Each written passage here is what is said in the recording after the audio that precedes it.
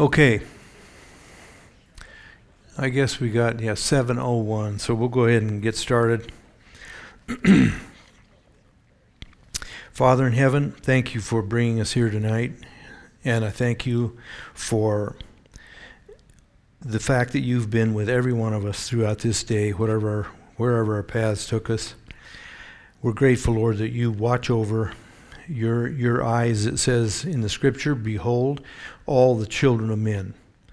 And you know our hearts, and we're grateful that you promise to be with us and keep us. Be with our time here this evening, not only here in our study, but in all the other activities throughout the rest of the building. Help your word to find its way into hearts. In Jesus' name, amen. Okay, now I've told you this before, but I guess I really mean it tonight. There's no way in the world we can get through everything we got to get through, okay? I mentioned, we ended last week with, just touched on the Second Great Awakening. Okay, the First Great Awakening was back in the 1740s. It coincided with the Great Awakening in England, the Wesleyan Revival, and those seem to be somewhat simultaneous both in America and here. In America, there was a Second Great Awakening, generally from like the late 90s through 1835. But that 40 years or so, 45, itself is divided up generally into three different eras, if you want to call it. The first one, first phase was 1795 to about 1810. That was marked by some Methodists, some Presbyterians, and some Baptists that preached mostly Kentucky and Tennessee. This was frontier, okay, on the other side of the Appalachians. And the revival mainly was tied to the kind of spontaneous beginning of camp meetings, meaning people just camped out and they would camp out in a grove of trees or whatever, tents, sleeping wagons, whatever. And usually it was elements of those three denominations, Methodist, Baptist, Presbyterians, Methodist primarily, that started these encampments, they would call them, and they'd have a lot of preaching, praying, I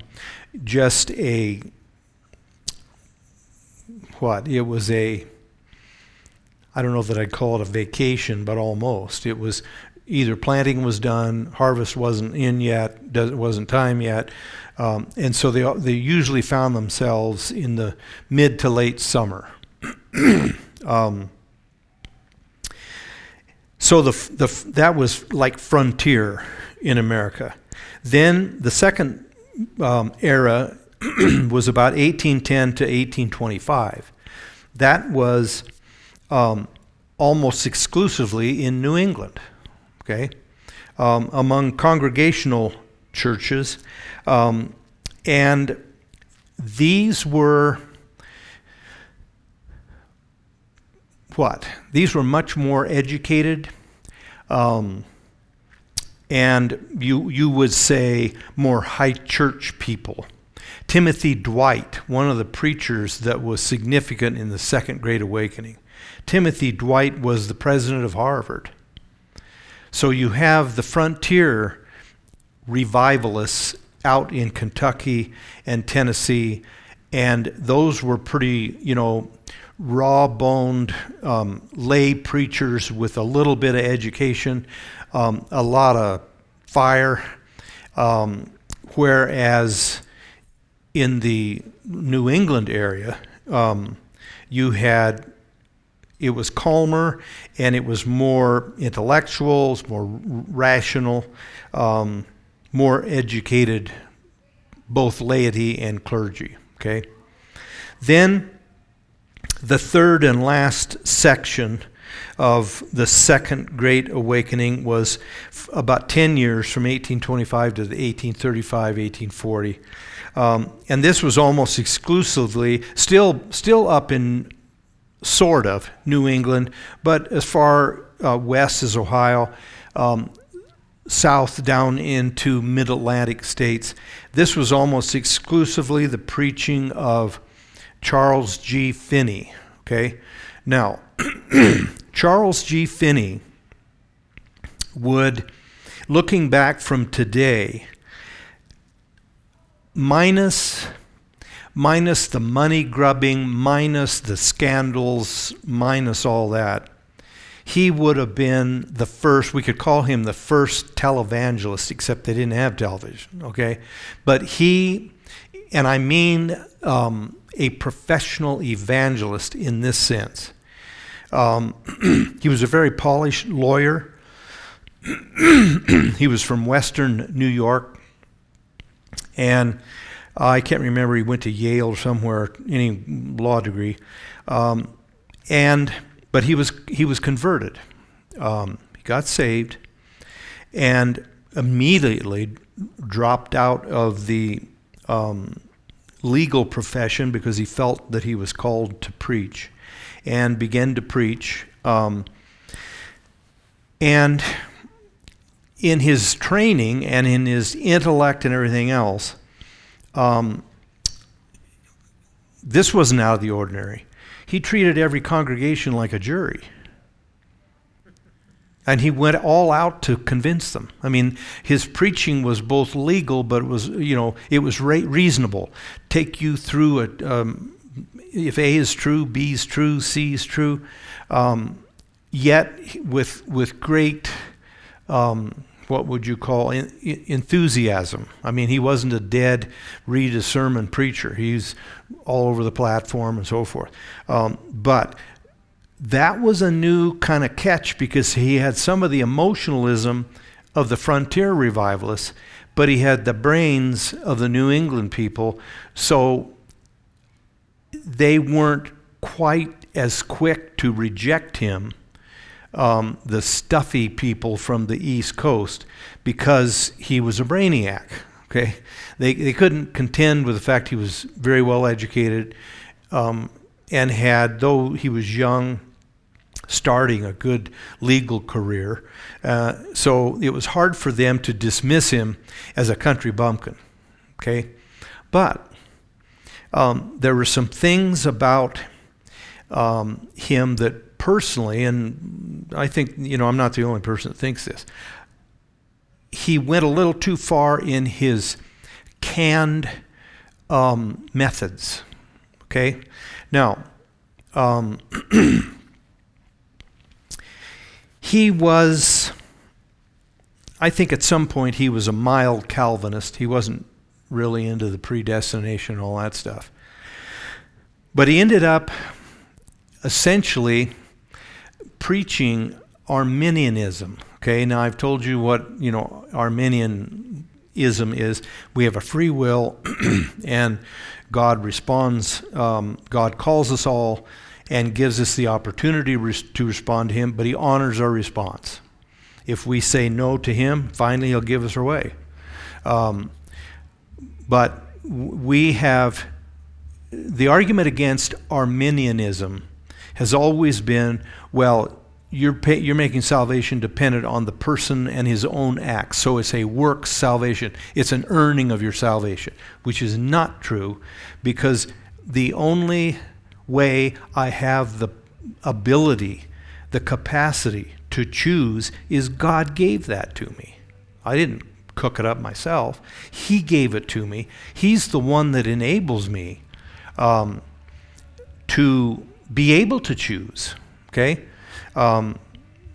So it's like the hymn, Amazing Grace, that, it was grace that found me out. God goes after us. But what's he appealing to when he goes after us? When he gets a hold of us and he starts tugging at our heart, and things of God begin, we begin thinking about things we never thought about before. and our hearts are drawn. We're not happy with the way we are. There's God's working on us, okay? When he does that, he's appealing to what he's already implanted in my heart, which is a dim knowledge of him, a conscience, sense of right and wrong, a strange, almost a homing device that I have in here, and I grow to feel a need for something, even if I may not know very well what it is. God appeals to that capacity to think and reason and feel and choose in my heart, but he never compels it. He'll never force me to choose to do right. He will plead with me not to choose to go the other direction, but he won't stop me. Now, that's a fairly narrow window in our lives. There are lots of things God will stop us. He can do that. And in a sense, he does thwart our will. But only he won't thwart it in the business of loving and obeying him. The Bible's full of people who laid out great plans, great kings. We're going to come and we're flatten Jerusalem and we're going to do this and we're going to do that. And God just kind of, he said to the prophets, I don't think so. So go tell the king not to worry about it. It isn't going to happen.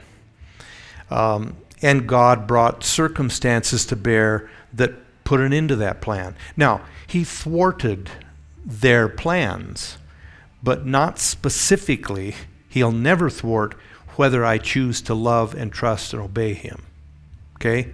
So there's a narrow area. God does thwart things we plan, other than will I obey him? Will I love him, trust him? Okay? Amazing Grace, for instance, talks about God finding us out. Then the second verse says, "'Twas grace that taught my heart to fear, and grace my fears relieved." So you have God causing angst because of sin, whacking us on the side of the head for disobeying him, yet standing ready if I turn away and from those sins and ask him to forgive me, then he takes away my fears. He forgives me. He welcomes me to himself. And grace, of course, is both undeserved or unmerited favor, but grace also means enablement, empowerment. I can't turn to him. I can't even respond to God's overtures to me, except he gives me the grace to respond. So when you begin to look at it, anybody that ever stands will stand at Judgment Day. There will be absolutely no excuse. None. God has done absolutely everything possible to get me to go his way and turn to him. He's given me the power to turn, the capacity to choose. He's done everything he could do, but do it for us. Okay? He's greased the skids like nobody's business. So that if we end up not right with God at Judgment Day, it is 1,000% our fault. No one will be able to charge God with being unfair or didn't give me enough chance or I didn't know. There's not going to be a case like that. So anyway, Finney drifted towards Arminianism. And I'll get into that in a second in another kind of an issue. But Finney, by the way, he halfway through his life, he founded Oberlin College. Everybody heard of Oberlin in Ohio? Okay, Oberlin is probably, I think probably, I would say this, if Seattle and Portland if Oberlin looked to move their campus to Seattle or Portland or San Francisco, I think those three cities would say, no, you're too liberal for us. We're not that bad, okay? Oberlin, and that started by Finney, who was a tremendous preacher for 50 years. It's incredible. But anyway, Finney, this gets into the weeds for about 2 minutes. The orthodox doctrine of sin is that we're born with an inclination to disobey God. Okay? We're born with an inclination, our back to God. We're not held responsible for that in the sense that some people took the position, okay, if you've got that in your heart, even if you're an infant and you die, you go to hell. That is just a satanic doctrine, okay? No innocent child goes to hell, okay? No matter what anybody says. But there is in the heart of every human being a strong inclination to self-sovereignty, self-will, to rebel against. As soon as I recognize offense, I go push against it. You tell a human what not to do, and that's the best way that they'll do it. Tell them, don't go see that movie. You can't get in the theater because it's too crowded. Tell them, don't buy that lousy DVD or whatever at home. Don't do that streaming service because it's horrible stuff. People are going to do it. Just, that's in here, okay? Now, in Romans, Paul makes clear at least 3 things about that inclination. Number 1, it is, now these are sort of big words, but you're not stupid. The word volition is will, choosing. 1, this inclination here is pre-volitional. It exerts itself, and we can witness its traits before a child ever reaches the age where they can choose and logically choose. So it is in my heart and operates, like I've said before, go back in the nursery, we have 8 million toys back there, at least. And you can put 2 kids in there and they'll fight over one of them. No one had to teach them that. No one has to teach your kids to try to deceive you, to try to act like they weren't doing what they think you saw them do. Okay? You didn't have to sit down and train them to do that. Spontaneously. It's because this inclination is spontaneous. And it's pre-volitional.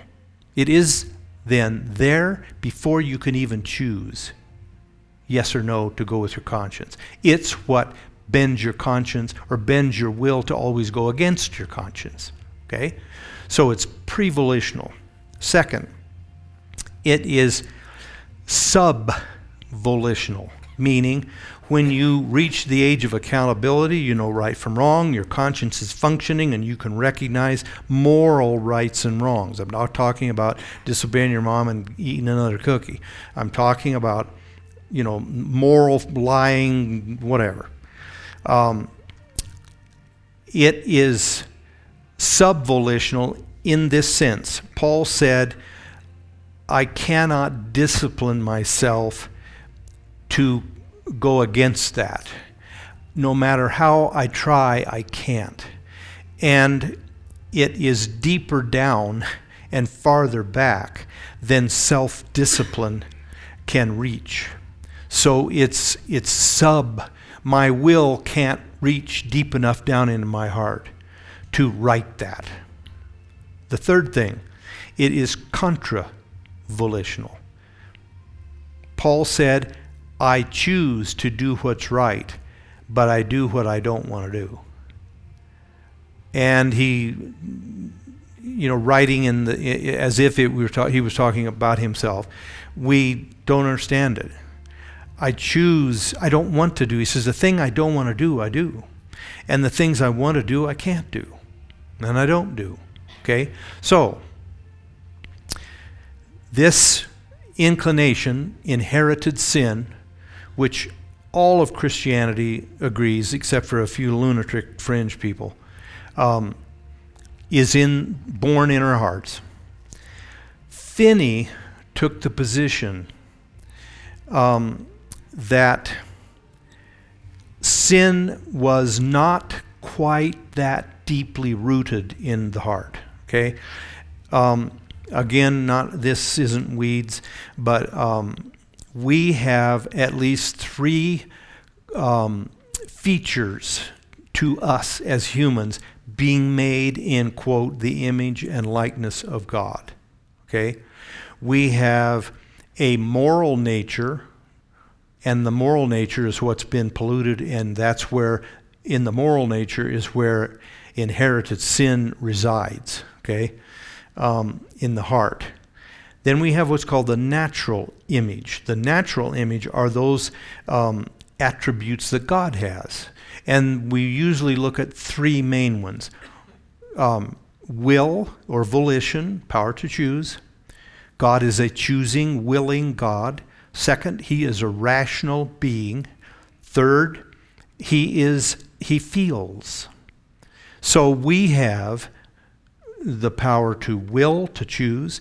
We have reasoning power, and we have emotions. We have, or an old term for it is affections.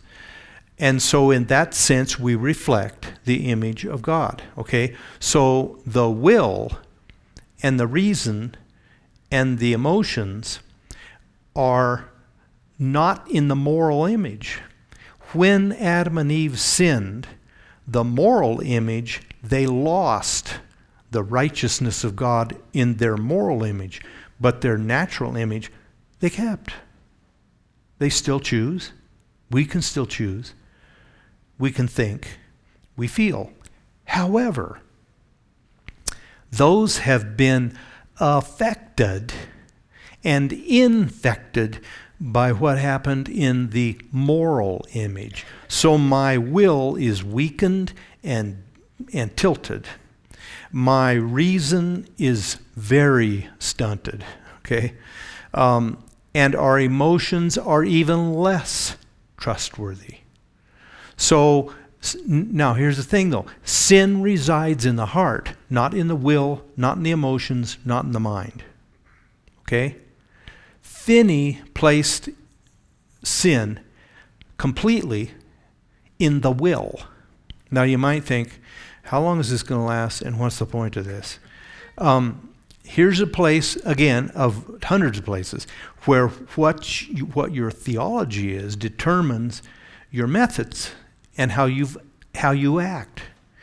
If, now Paul contradicts it in Romans 7, but if sin is located only in my will, the only thing I need to do to fix it is choose. Now, Paul said, I choose to do good and can't do it. Finney rejected that. And Finney said, make the choice. Now, what does that mean? It means that for Finney, it was a kind of logical argument. You did this, you're under judgment from God. The sentence, as a lawyer, he'd make the case. God's the judge. He's got the record. And you're charged and you're guilty and you're headed for hell. But all you got to do is just choose to turn around. And you're okay. Because there's nothing within me that my will can't expel. Now, did I lose everybody? So the problem then was he shallowed up the severity of sin and that it's cleared down into the grain of our hearts and made it a simple choice.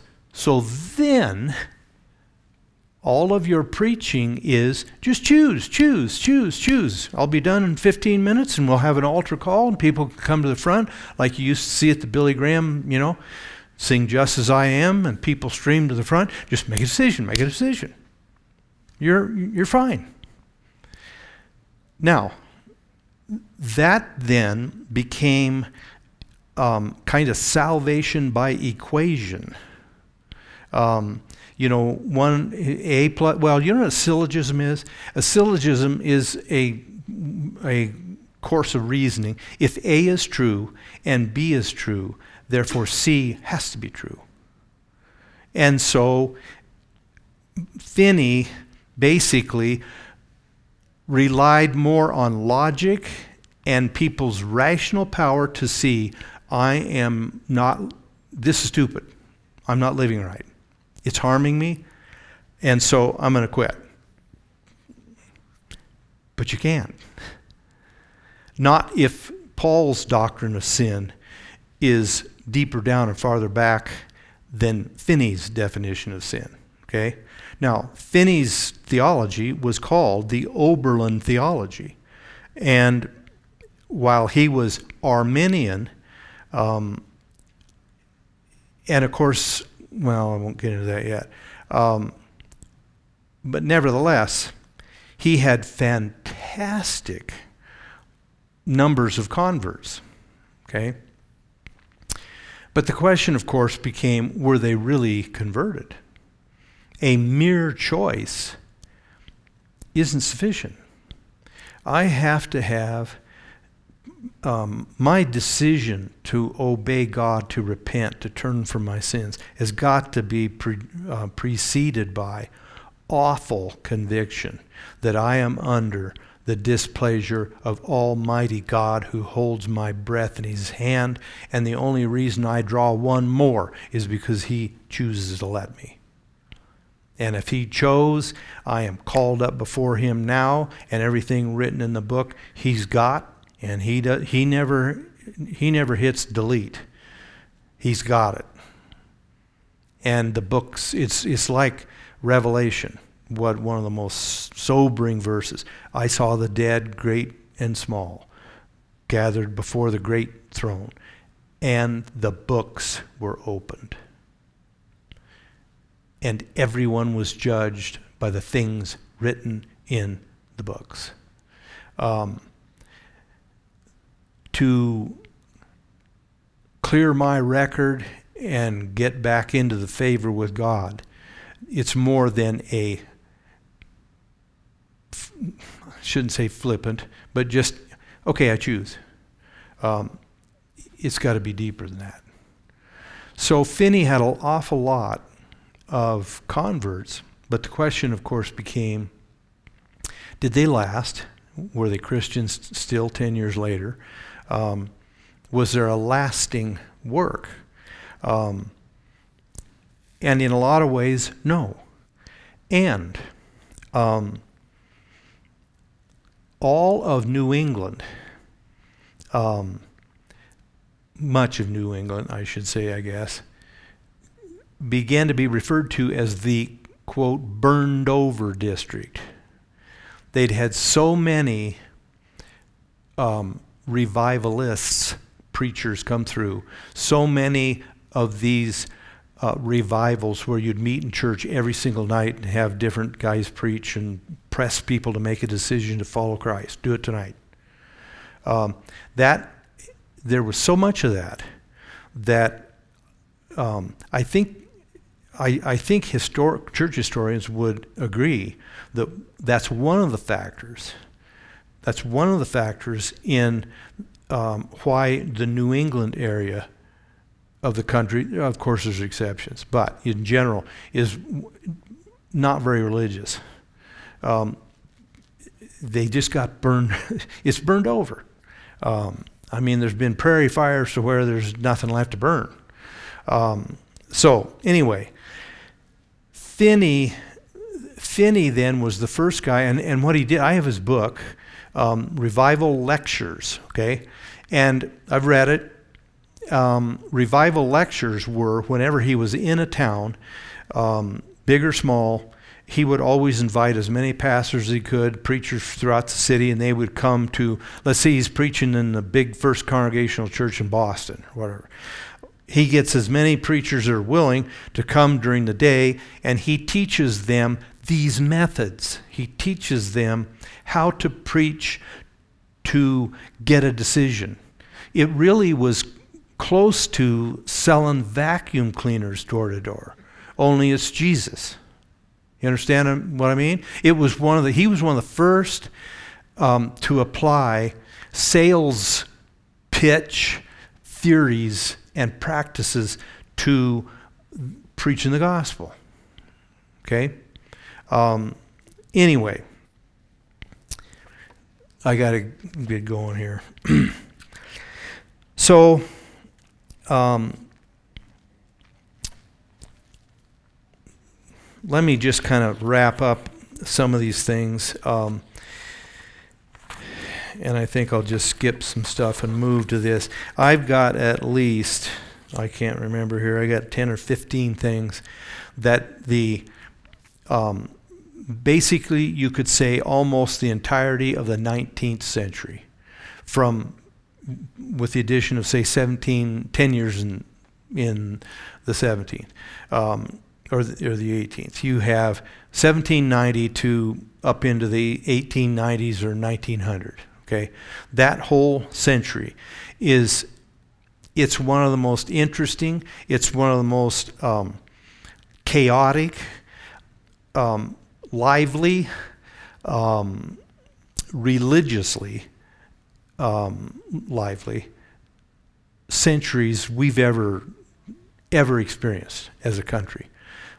Denominations sprouted up all over the place, splits occurred all over the place, and the revivalism was a big part of the divisiveness.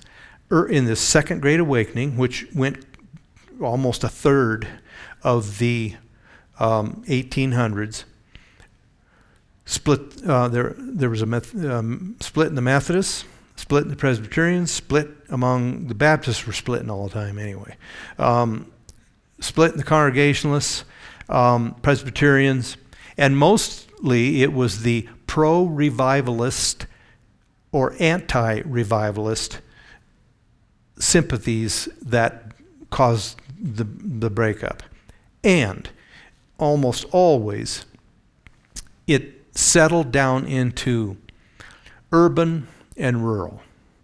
The big cities of the eastern seaboard where you had the old by this time already 200-year-old educational institutions, Harvard, Yale, Princeton, they were opposed to this emotional business, talking about judgment, talking about sin, talking about hell. You shouldn't do any of that.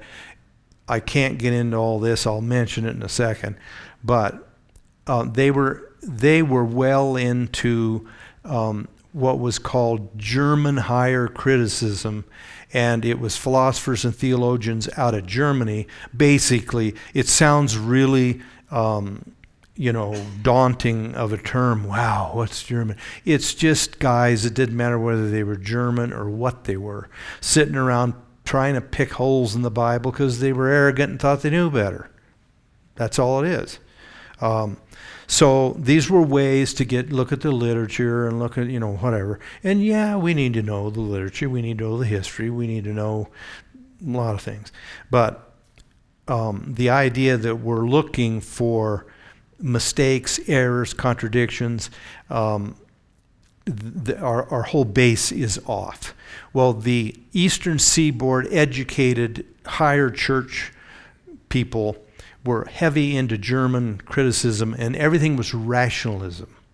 Okay? And of course, you have the rise of a big rationalistic denomination, which is still with us, the Unitarian Universalists. The Unitarians, of course, denied the Trinity.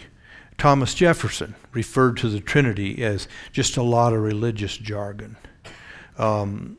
Nonsense. So you can see that division, and it's today. That hasn't left us at all. Certain political views and political parties or sub-parties within political parties are, gap-toothed Appalachians, you know what I mean, who don't believe they think it's killing babies, and they don't realize that, transgender's fine, and they don't realize that all this nonsense. We are still living today with exactly what developed in the wake of the Second Great Awakening in the 1800s. Nothing's changed. Now, I think we've been more polarized, but the basic division, rural versus urban, frontier back then versus settled, civilized, they would say, it's the same thing. Okay? Now,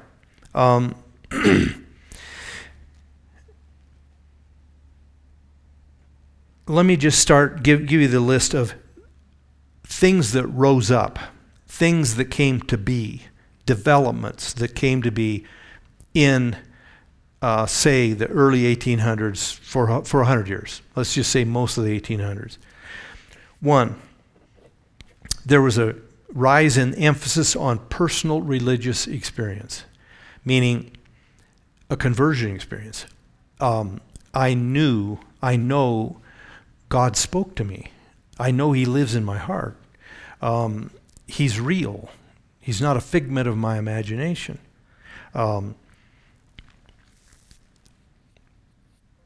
My dad got converted on Okinawa, came home from World War II, had already met my mom, and anyway, he told her, I got saved, and he says, I feel like I'm supposed to be a minister. And now it didn't bother her because her grandfather was a Methodist preacher for circuit rider, had responsibility for a bunch of churches in northern Indiana. He had a little library, one of those tall, they just called him a secretary with the pull-out desk. I have that. It got passed down to, my mom got it because my dad was in the ministry, so then it got into our family. And then there's 3 pastors. My brother's a pastor, and then my brother-in-law's a preacher. But since I'm the oldest, wisest, and all that, I got it. Okay, and when our house down on Overdale burned and it was a total loss, that was the only piece of furniture we salvaged. That was it. I think God did it. I mean, that thing had gone up like it was just 50 coats of varnish on it. But anyway. So my mother said, to my dad, well, if you're called a minister, you got to go to school. And he said, well, I don't need to go to school. And she said, yeah, you're going to school. And so he went and enrolled at a Methodist school, then Taylor University in Upland, Indiana. And he went through there. And then in the meantime, he contacted the conference, Northern Indiana Conference of the Methodist Church, and said, I'm a part of the such and such Methodist Church in Fort Wayne, and I feel called to the ministry. And so, they set up a meeting and an interview with him and start the process, which takes 4 or 5 years, of being ordained. And when they had their initial interview with him, and he goes in and sits down, they want to know, why do you tell us why you want to go in the ministry? Well, he told him, he said, I just, told him how he got converted with a chaplain in the Army over in Okinawa, and how he was, as he put it, he was given a lecture a few weeks or so on a gun or something, how to clean some gun, I don't know what, anyway. And he gave the guys a 10-minute break. And he said he was standing up there at the lectern, and he said he just felt like he had heard an audible voice. you belong behind a pulpit like this. You belong preaching. So he told them that. Now, you got a big table of, I don't know, 8 or 10 ministers. They began to look at each other, and he said, a couple of them kind of like this, and gestured at him. God talks to him. You know what I mean? These are descendants spiritually of John Wesley and the Methodist revival. And they're sunk so far away from heart religion that they think this guy's nuts because he said God spoke to him. So you have then and have had all along these kinds of divisions always develop. Okay? Now, to go back to the early 1800s, then the emphasis on personal religious experience, and the second thing, there was a rise of all kinds of splits, schisms in the current denominations, and in the just forming of brand new ones. Let me just quickly, numerous Baptist organizations were formed. Presbyterian split, Congregational split, the Methodist split, Disciples of Christ, Church of Christ. Technically, Disciples of Christ don't even exist anymore. But the Disciples of Christ and the Christian Church, anybody heard just, the Christian? And Church of Christ. But Church of Christ is divided up between instrumental and non-instrumental. Okay? So out of one group that started back in the 1820s, you had at least 4 groups by the end of the century. Okay?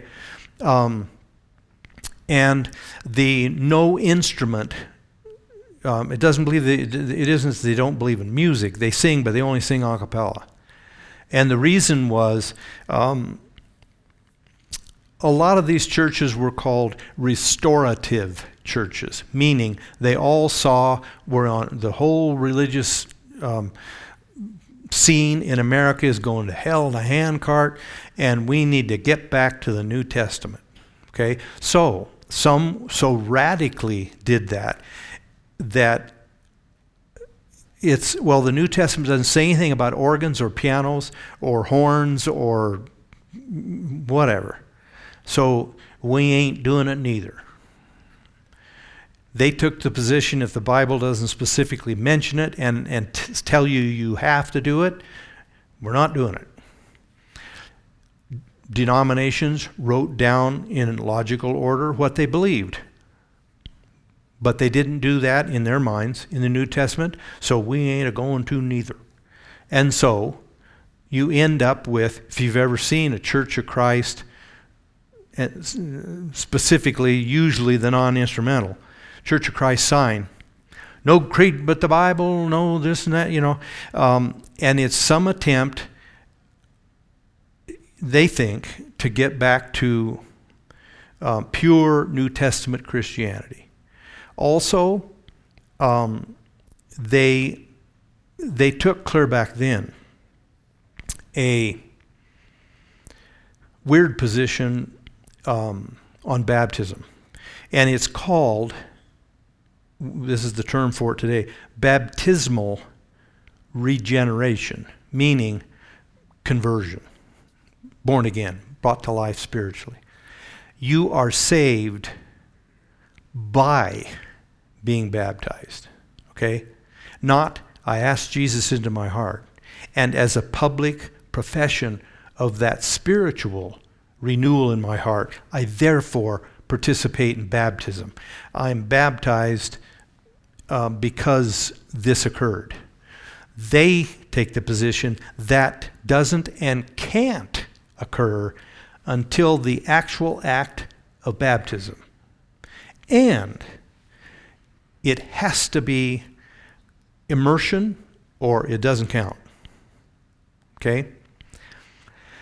when I was in seminary, we had, different churches would come and they'd, come to our class, and groups that were kind of out of the mainstream as far as Orthodox Christianity. And we had some of those people come, and of course we think when we were seminarians we're really bright. But at any rate, we'd come up with questions. Okay, you ask this, I'll ask it, And so they come in, these couple, 3 preachers from Church of Christ, and you ask them, of course, the obvious questions. Okay, if you say that you can't be saved unless you get baptized, what do you do with the thief on the cross? That's always a good question to put to the Church of Christ. The thief on the cross went in bone dry. He never got baptized. And so what are you going to do with that? Well, they went to such lengths, I remember, that one of them even tried to say that the Greek there, which is just not true, that the Greek there, when Jesus said, "Today you'll be with me in paradise," they tried to say that. What did you say? I say to you today. Well, but another one is that supposedly it was asked with may is the little 2-letter word that is put at the front of a sentence that is expecting a negative answer. So that really Jesus said, "Today you'll be with me in paradise?" I don't think so. But the language isn't there. Okay. But that's another one. Today, they just do everything they could do to try to get out of the fact that, the thief on the cross, there was no opportunity for baptism. I'll tell you this quickly. I think I mentioned last week Peter Cartwright, crazy Methodist circuit rider. Well, he was in the same territory in Indiana and Illinois where Alexander Campbell was. Alexander Campbell started the Disciples of Christ, which became Church of Christ, and so forth. Okay, so back in those days, you had no TV, you had nothing. They had debates, and so being a Methodist, Cartwright and Campbell were bitter. I mean, they didn't agree on fundamentals, and so they would debate. And one of them was transcribed, and I've read it in Cartwright's autobiography. Campbell takes the position, Alexander Campbell, he says, you got to be baptized, and it's got to be by immersion, full immersion, the whole business, or it doesn't count and you're not saved. You go to hell. So Cartwright said Methodists would immerse if you wanted it, but Methodist sprinkle, or pour, the little shell thing you pour in, I was such even though I was technically, I was born as a Methodist and infant baptized in the Methodist church by my dad, but by the time I was old enough to know anything, we were in a sister denomination, no longer the Methodist. But I've been such a good Methodist, I managed to get, now this you're not going to believe, I managed to get 25 full years of ministry in, which put me only 2 or 3 years before I moved here, and never immersed anybody. I thought it was great. I'm for sprinkling. You get your hand wet. That's enough. But at any rate, so Cartwright says to Campbell, he says, okay, what if I just get into the river or whatever, the baptismal or whatever it is, from the waist down? I mean, it's waist deep, not enough. And he said, how many times he went through it, I don't know. If you go in just chest deep, is that good enough? No, got to be full immersion. What if I just go in, to my neck? But I'm scared of the water, doesn't count. He said, what if I go in just the top of my head's still dry, but doesn't count. So Cartwright's response was, since the only water that seems to matter is that's on the very top of your head, that's why we Methodists just sprinkle. Well, anyway,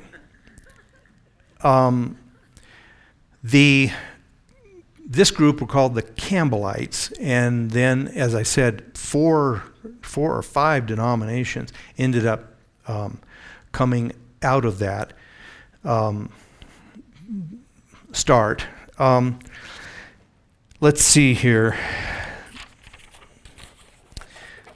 Here's another thing that a massive amount, this is the third thing, the rise of almost uncountable colleges, seminaries, and ministers' training schools. Now, ministerial training school would be one that was shorter. Maybe you could get through it in a year or so. Versus when I got ordained, the denomination that I was in then required a Master of Divinity to get ordained. They said, they were clear, you can have a PhD in I don't care what. We won't ordain you. You have to get a Master's of Divinity. That's 4 years of university, got to have a bachelor's, and then you got to go 3 years, full years to seminary. Because of the need, and I believe it's accurate, the need for an educated ministers. I really think, now God can use people. Remember, the disciples were fishermen, okay? And they made fun of them because they weren't educated, so-called. But we need to know what we're talking about. And I'm thoroughly in favor of a decently educated ministry. Well, that was also pretty agreed upon. So lots of schools. And we have the big ones, the Harvards, the Yales that we knew the Puritans started, Congregationalists started. Princeton was started by Presbyterians. Rutgers, every one of the Ivy League schools were started by churches. In fact, it's amazing the number of churches today, or number of schools today that had their beginning as a church school. Baylor, anybody know who Baylor? Baptist. Another one I found out about, Pepperdine. Pepperdine down in Southern California, Church of Christ. You'd never know that, most of these schools bear no resemblance to the group that started them or the beliefs that they had. But there's the Methodists. I can't remember how many Methodists. There's Methodist schools. Drew, Emory down in Georgia, some biggies that they have. But they've got 50 or 60 at least colleges. I would think probably Catholics might have more, but Methodists, the mainline Methodist, Presbyterians, lots of colleges. So there's a rise of those. There was a rise of an awful lot of social organizations, and that was good and bad. First of all, it's a natural outgrowth of religious fervor to set up ways to minister to the community, feed the hungry, help people. That's natural. Jesus taught that. That was one of the things that more prominently typified the Methodist movement in England and in America was ministry to, what they called them then, of course, street urchins. But the little kids that worked in the what do you call it? They made, they weave, what do they call those? They wove rugs and clothes and socks and whatever. The linen mills or anyway, they would minister to those kids, the poorhouses, all that kind of stuff. YMCA came out in the 1820s, 30s. Young Men's Christian Association. Now, is there a hint of it left today. And then the YWCA was started by Christians. Boy Scouts, Girl Scouts started by Christians.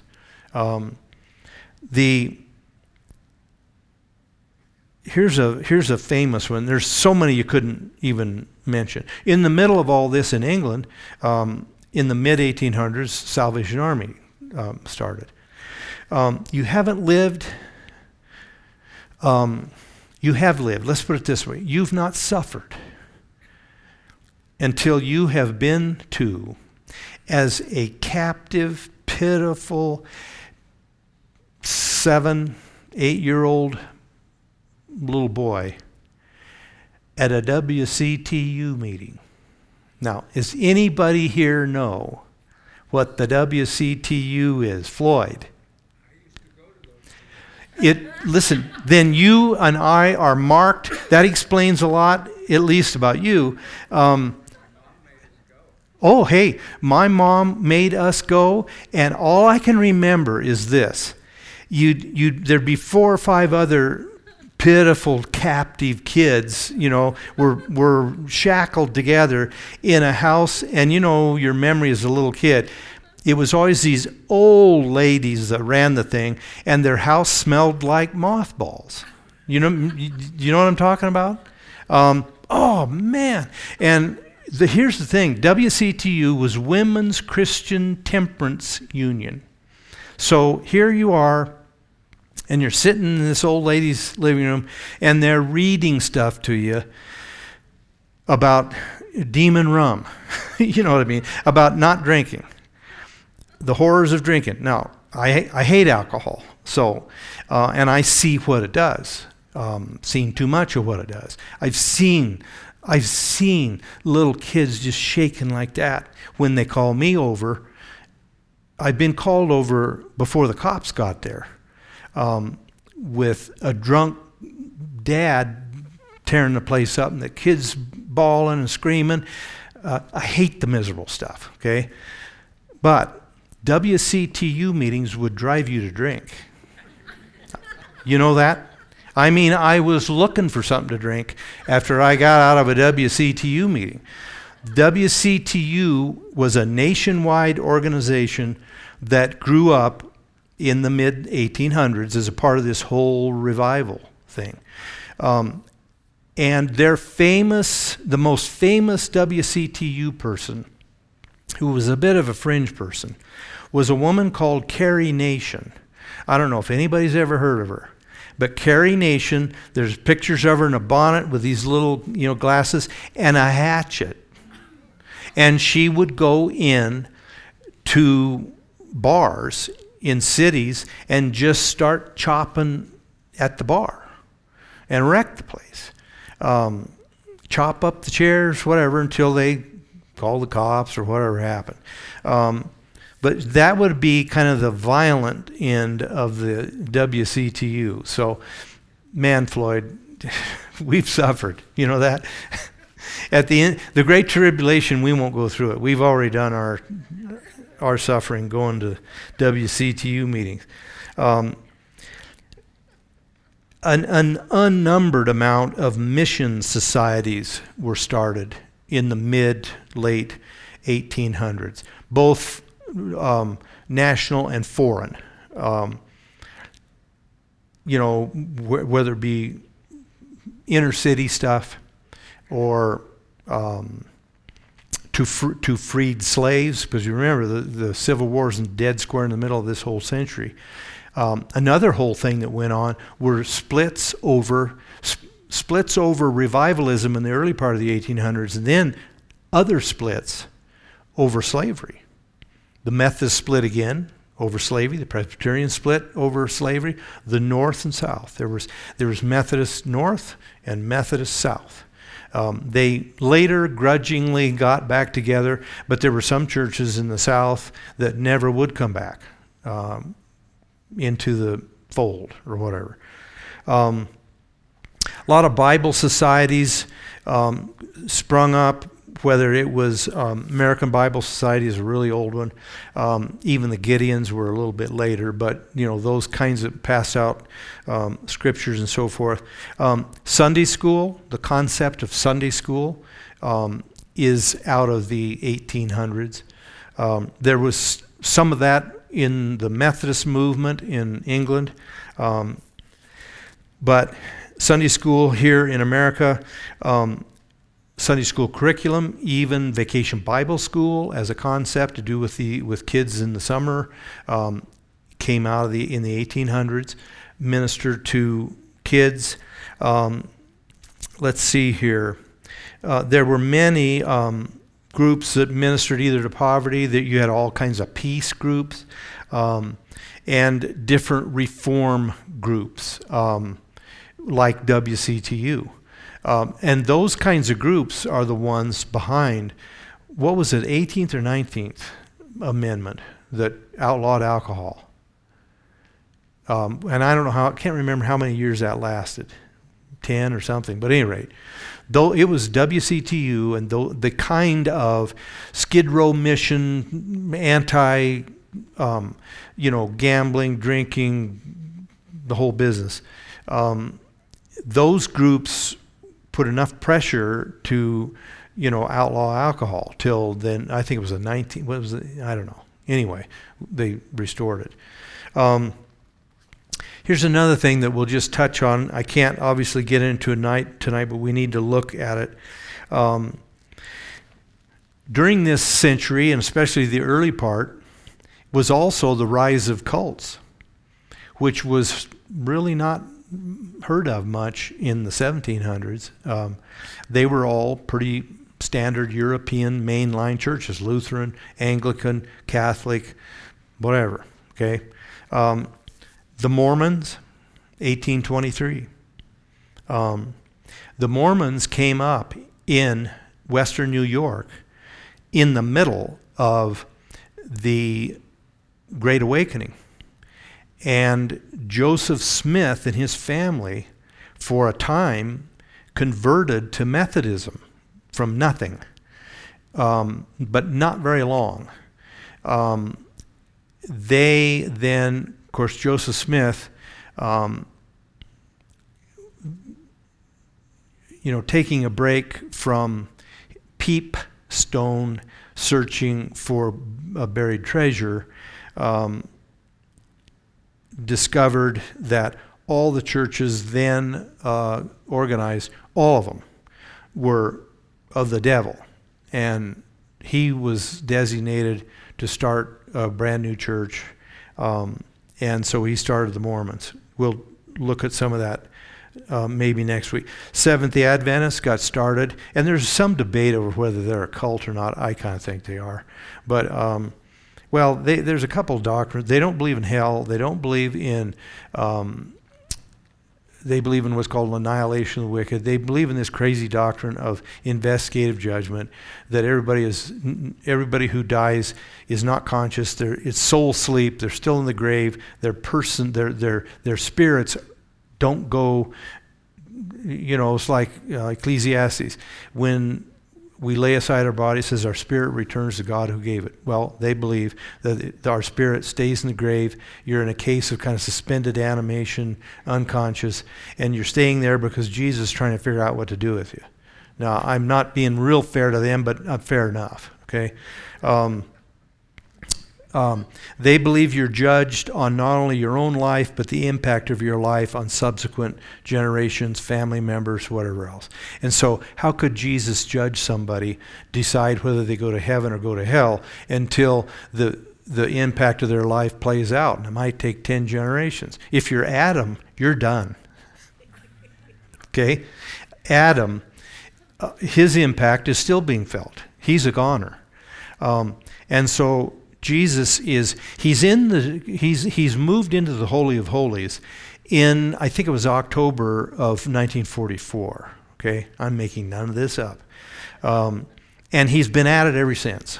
So he's got, he's coming up on, he's 180 years that he's been in the Holy of Holies in heaven, trying to figure out what to do with people who I guess their impact has already petered out, so he can go ahead and judge them. But they're nutty enough that, plus they go to church on Saturday. But anyway, so the Mormons, Seventh-day Adventists, Christian Scientists, Jehovah's Witnesses, all got their start in kind of the middle, say 25 to 75, 18s is when these fairly major cults got going. Christian Scientists, Mary Baker Eddy, Boston. Boston is where the mother church is of the Christian Scientists, and she never died. She instructed her followers when she was on her deathbed.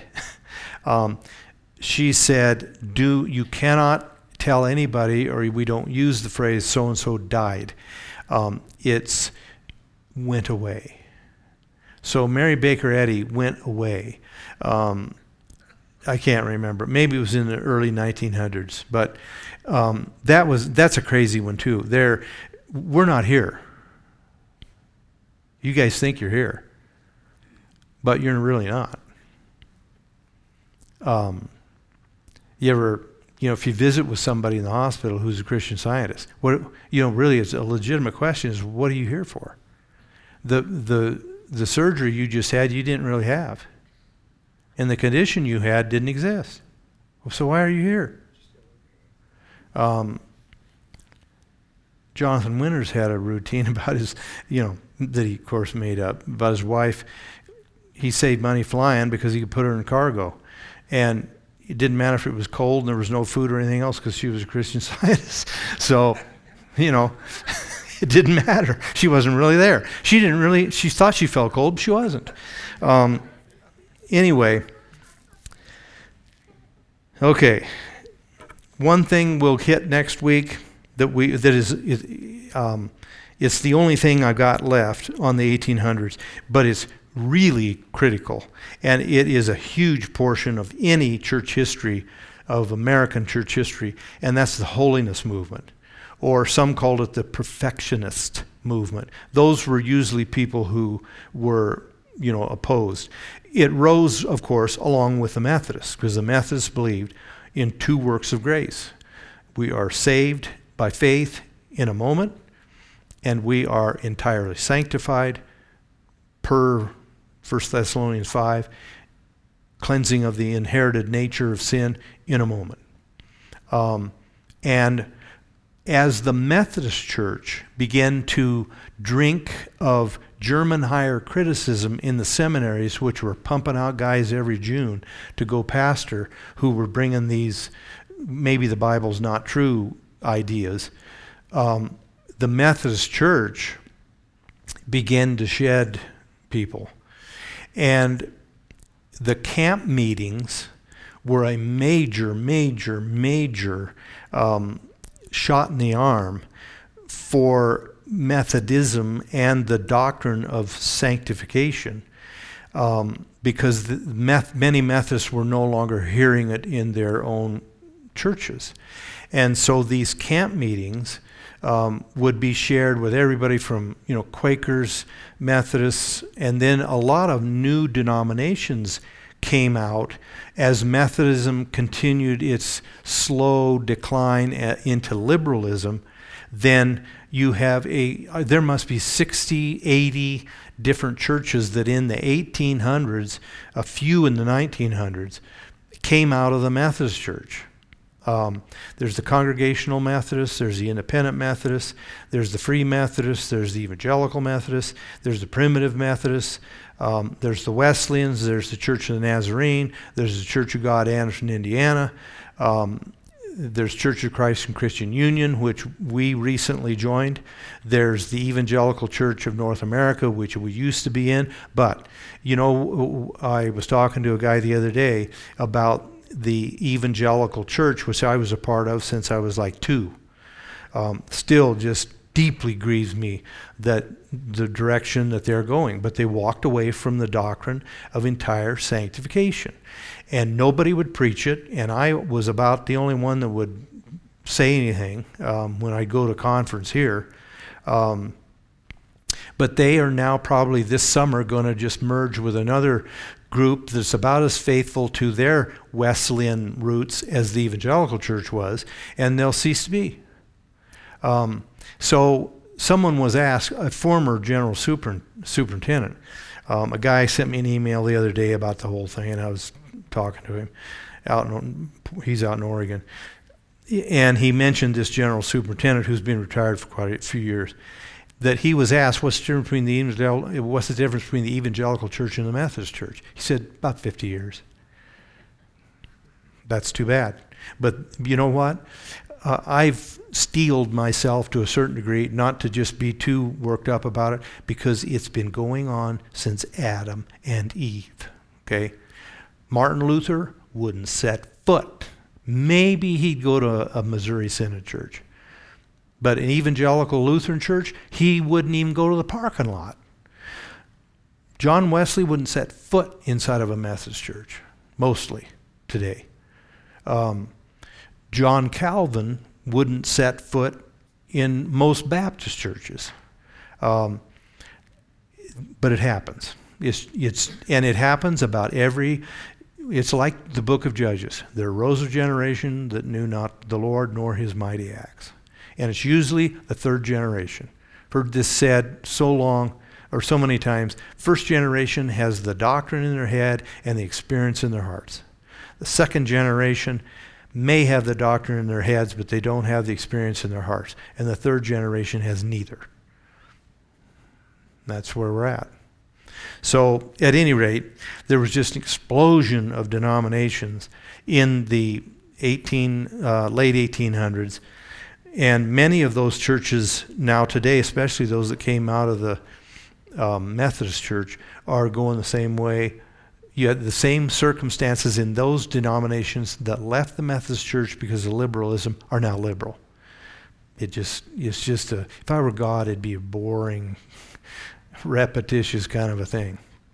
Anyway, we got to get out of here. So we'll look next week. We'll look a little more at the cults. We'll look at this holiness, the holiness movement. And then you get into very, very early 1900s. And here's where primarily you have the rise of Pentecostal, which then you have kind of parallel but different, charismatic in the 1900s. But to be honest, other than foreign missions, Western civilization, particularly America, 1900s is not a good century because it's been almost nothing but decline on every front. So on that happy note, we'll pray and quit. Father in heaven, again, even though there are some things that are discouraging, they've been going on for a long time, and you're still here. And so, Lord, you're able to help us. And you just don't lose, it seems, ever. You don't lose patience. You just start another group. You always keep your truth alive somehow. And so we're grateful for that. Keep us now, we pray, as we leave this place tonight. In Christ's name, amen. Okay. You are dismissed. We got 2 Wednesday nights to finish.